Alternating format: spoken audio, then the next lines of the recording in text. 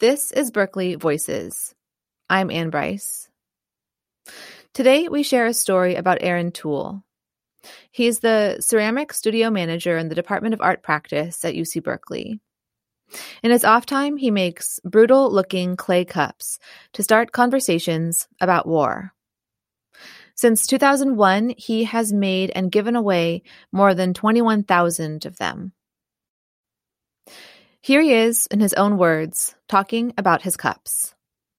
This audio is from a video about Toole that was published with a feature story on Berkeley News in February of 2020. You can find a link to the story, plus a transcript and photos, in our show notes. War isn't like anything else, and war isn't like it is on TV. I don't think it's really possible to communicate. And even just how an event in a war can affect different people.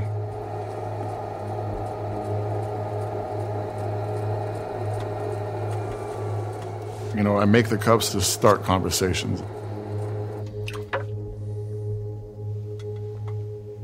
My name's Aaron Toole. I'm a veteran of the 91 Gulf War.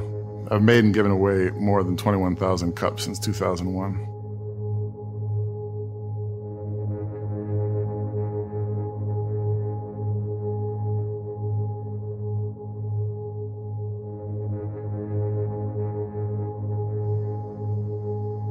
I joined the Marine Corps in '89, and I thought I wanted to be a cop to protect and serve. I went military police, graduated top of my class. We did convoy escorts and enemy prisoner of war handling. One day, there was an older Iraqi officer, and he was holding his hand out his shoulder, his hand out his hip, his hand out his knee, and saying, "Baghdad, Baghdad, Baghdad, 1, 2, 3, Baghdad, Baghdad." Eventually, I figured out that he had 3 children in Baghdad. And I said that out loud to the Marine next to me. I said, "Oh, he's got 3 kids in Baghdad." And my buddy said, "Hiroshima, Nagasaki. Hiroshima, Nagasaki, all gone." And that guy dropped like we shot him. He just crumpled and just sobbed, just uncontrollably sobbed. And at the time, I didn't know. Maybe we had nuked Baghdad. But anyway, it kind of undermined the argument of they hate freedom or they hate us. You know, this guy was just concerned about his 3 kids in Baghdad. And so that messed with me, and I decided I didn't want to be a gunslinger anymore. I got out of the Marine Corps, I took the GI Bill. I went to art school, and I took a drawing class just as a whim kind of thing.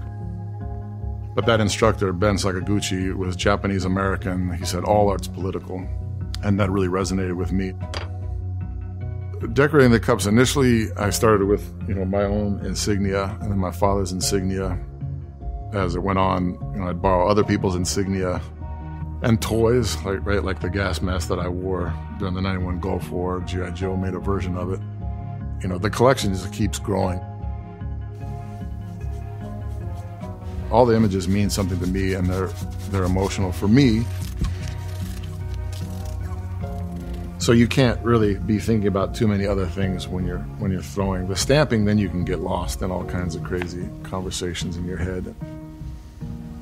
There are times I cry in the middle of the night as I'm making cups.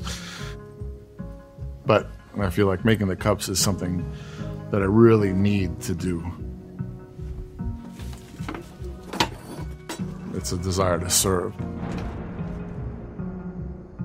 My father didn't talk to me about his experiences in Vietnam. My grandfather didn't talk to me about his experiences in World War II until I came back from my war.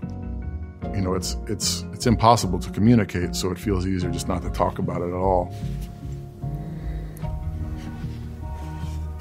Most of the requests come from vets or their families. People will just cold email me and ask me to make a cup for their brother who committed suicide or their son who's having a hard time. The real payoff is being able to hand somebody the cup and have their reaction. It's a little message in a bottle that I get to throw out there. I gave cups to people and they were crying so bad they almost dropped the cup, But or hearing stories afterwards, like a woman who maybe had a hard relationship with her father. I made the cup for them and she took the cup back to the father, and then they had this conversation. The daughter got a new insight into her father and what his experience must have been like. It's priceless, the opportunity to have these conversations.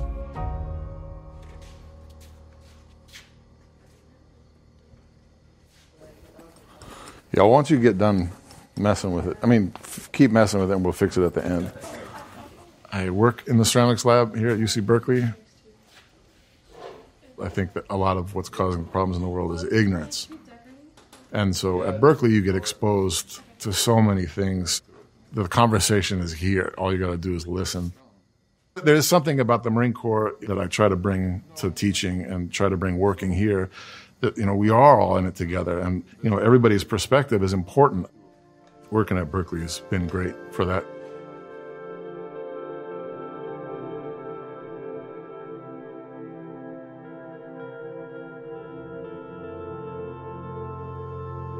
I say I just make cups, and part of that is a self-defense thing, that I don't want to say that the cups are these grand and noble things that are changing the world and then find out that they're just cups. So I'd rather just say they're cups, and if they're anything more, that's great. But if they are anything more, it's not because of me, it's not because of the way they're made, it's because they resonate with somebody else. There's still Marines out there in combat in harm's way, and it's hard for me to ignore that. I don't believe anything I do is going to change the world, but nothing in the world releasing me from my obligation to try.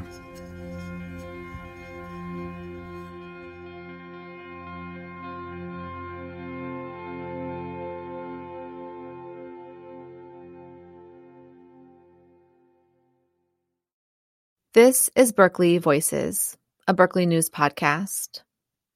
New episodes come out every other Friday.